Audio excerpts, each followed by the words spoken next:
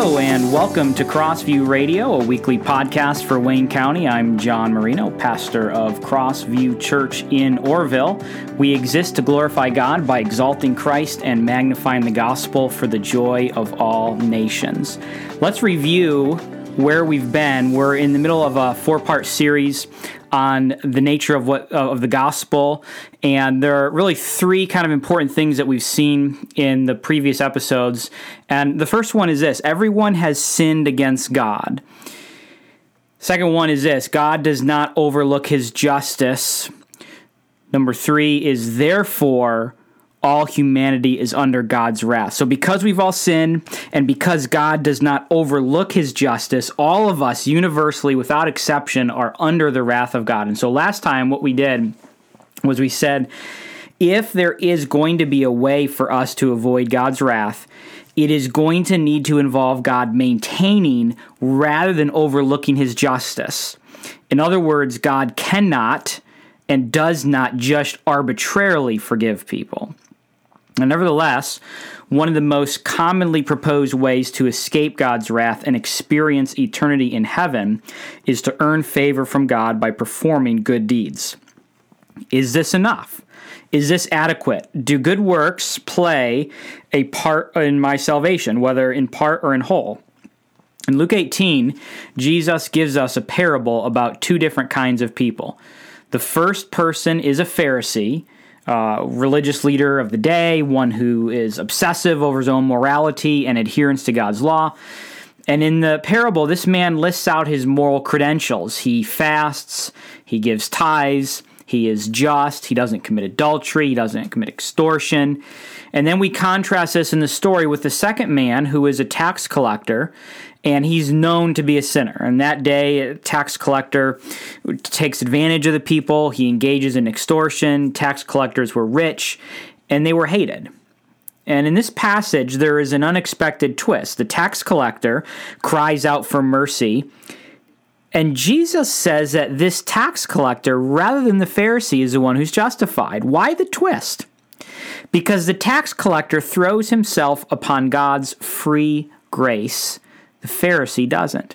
The Pharisee believes he can earn God's favor, and ironically, he's the one who walks away condemned by God. Why? Why does the one who works get nothing, and the one who doesn't work gets God's pardon? I want to give us 10 reasons why that's the case. We could ask the question this way: why don't good works work? 10 reasons why they don't work. Number one, sin separates us from God so that he cannot hear us.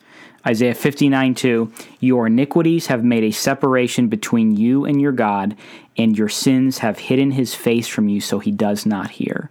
Sins separate us from God. Number two, it's a curse to trust in man, which also includes yourself. Jeremiah 17:5, cursed is the man who trusts in man.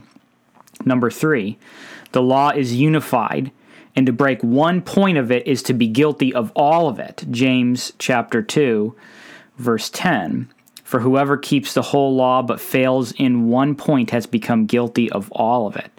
For he who said do not commit adultery also said do not murder. If you do not commit adultery but do murder, you have become a transgressor of the law. Number four, we don't really have any good works. Isaiah 64:6, we have all become like one who is unclean, and all our righteous deeds are like a polluted garment. This is such a fascinating verse because you would think that the scripture would say all of our bad deeds are like a polluted garment, but actually he says all of our righteous deeds are like a polluted garment. In other words, apart from Christ, we actually don't have anything that is good because everything that we do is tainted by our own sins. So we don't even have good works to begin with. Number five, we are spiritually dead, and therefore we don't seek God on our own. Romans 3:11, no one understands, no one seeks for God. Ephesians 2, verse 1, you were dead in trespasses and sins, so spiritually we are dead. Number six, because it puts God in our debt and gives us grounds for boasting. If my salvation is attainable, then I could boast in myself. Ephesians 2:8 and 9 says this, "For by grace you've been saved through faith, and this is not your own doing. It is the gift of God, not a result of works." Why? So that no one may boast. God is at work in salvation, cutting off human boasting. Isaiah 2:11, "The haughty looks of man shall be brought low, and the lofty pride of men shall be humbled, and the Lord alone will be exalted in that day." What is that verse telling us? God is at work, humbling man, exalting his own name. And so if my salvation is attainable and I could earn it, then it removes my boasting in God, and it gives me a ground to boast in myself. Isaiah 42:8, same thing. "I am the Lord, that is my name. My glory I give to no other." God does not share his glory with anyone. God is at work humbling mankind, not providing them with opportunities to boast. Number 7, because it nullifies God's grace and distorts the atonement. Good works nullify God's grace and distorts the atonement. Galatians 2:21. "I do not nullify the grace of God, for if righteousness were through the law, then Christ died for no purpose."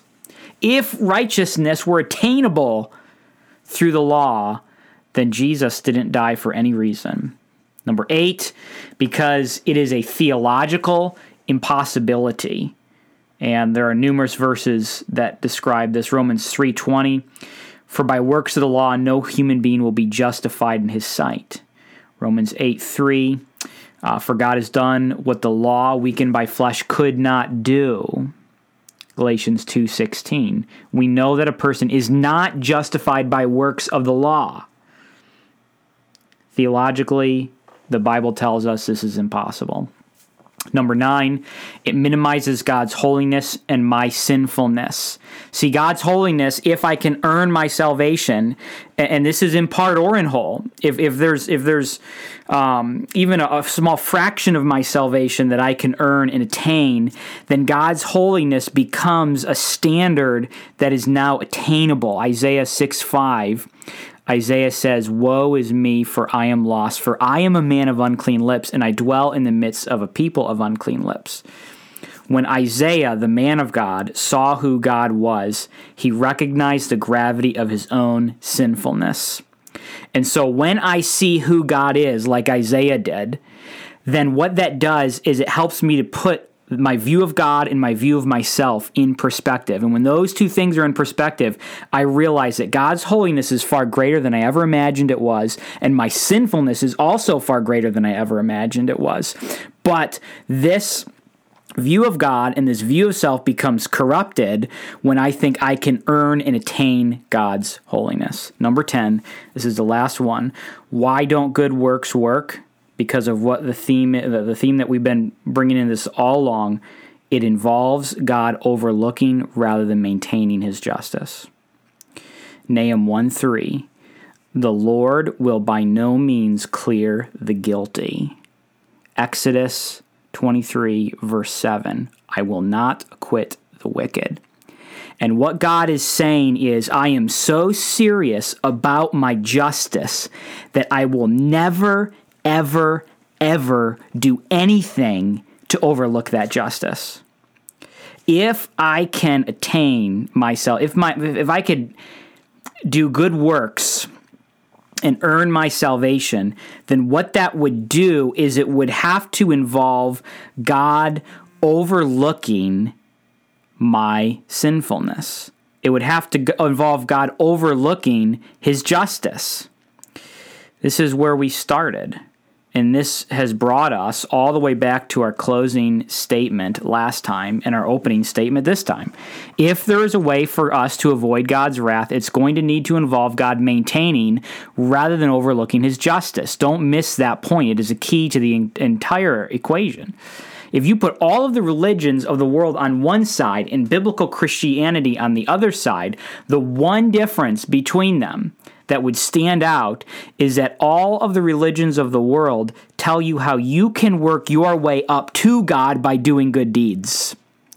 Christianity, on the other hand, tells the story of how God came down to mankind and rescues them in spite of their failed efforts to perform good deeds. Solomon rhetorically asks us in Proverbs, chapter 20, verse 9. Who can say, I've made my heart pure, I am clean from my sin?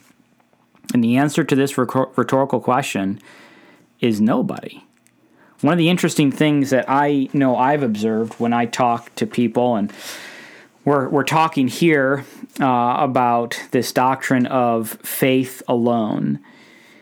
When I talk to people about faith alone, somehow, after the words leave my mouth, after I say we are saved by faith alone, somehow, by the time it goes from my mouth to their ears, they hear faith plus works. I believe one of the reasons why this is the case is because in our hearts, we really, truly hate God's free grace because it takes away our ability to boast.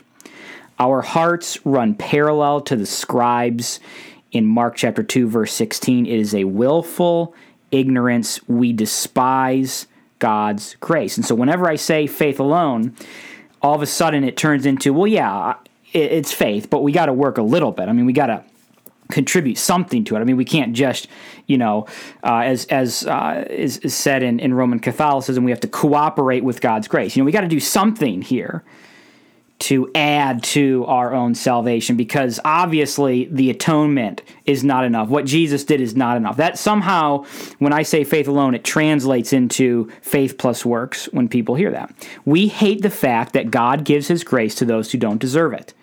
We do not want others to receive what they don't deserve. And it is because justice has been hardwired into us. But the peculiar thing about it is that we want justice for everyone except ourselves. If there is a hope for salvation, it's going to have to exclude good works as part of the equation. Whether in part or in whole, good works do not contribute to my salvation. And so we need something more. I want us to look at 4 things that we've seen in this series so far. Number 1, everyone has sinned against God. Number 2, God does not overlook his justice. Number 3, what's the conclusion to this? Therefore, all humanity is under God's wrath.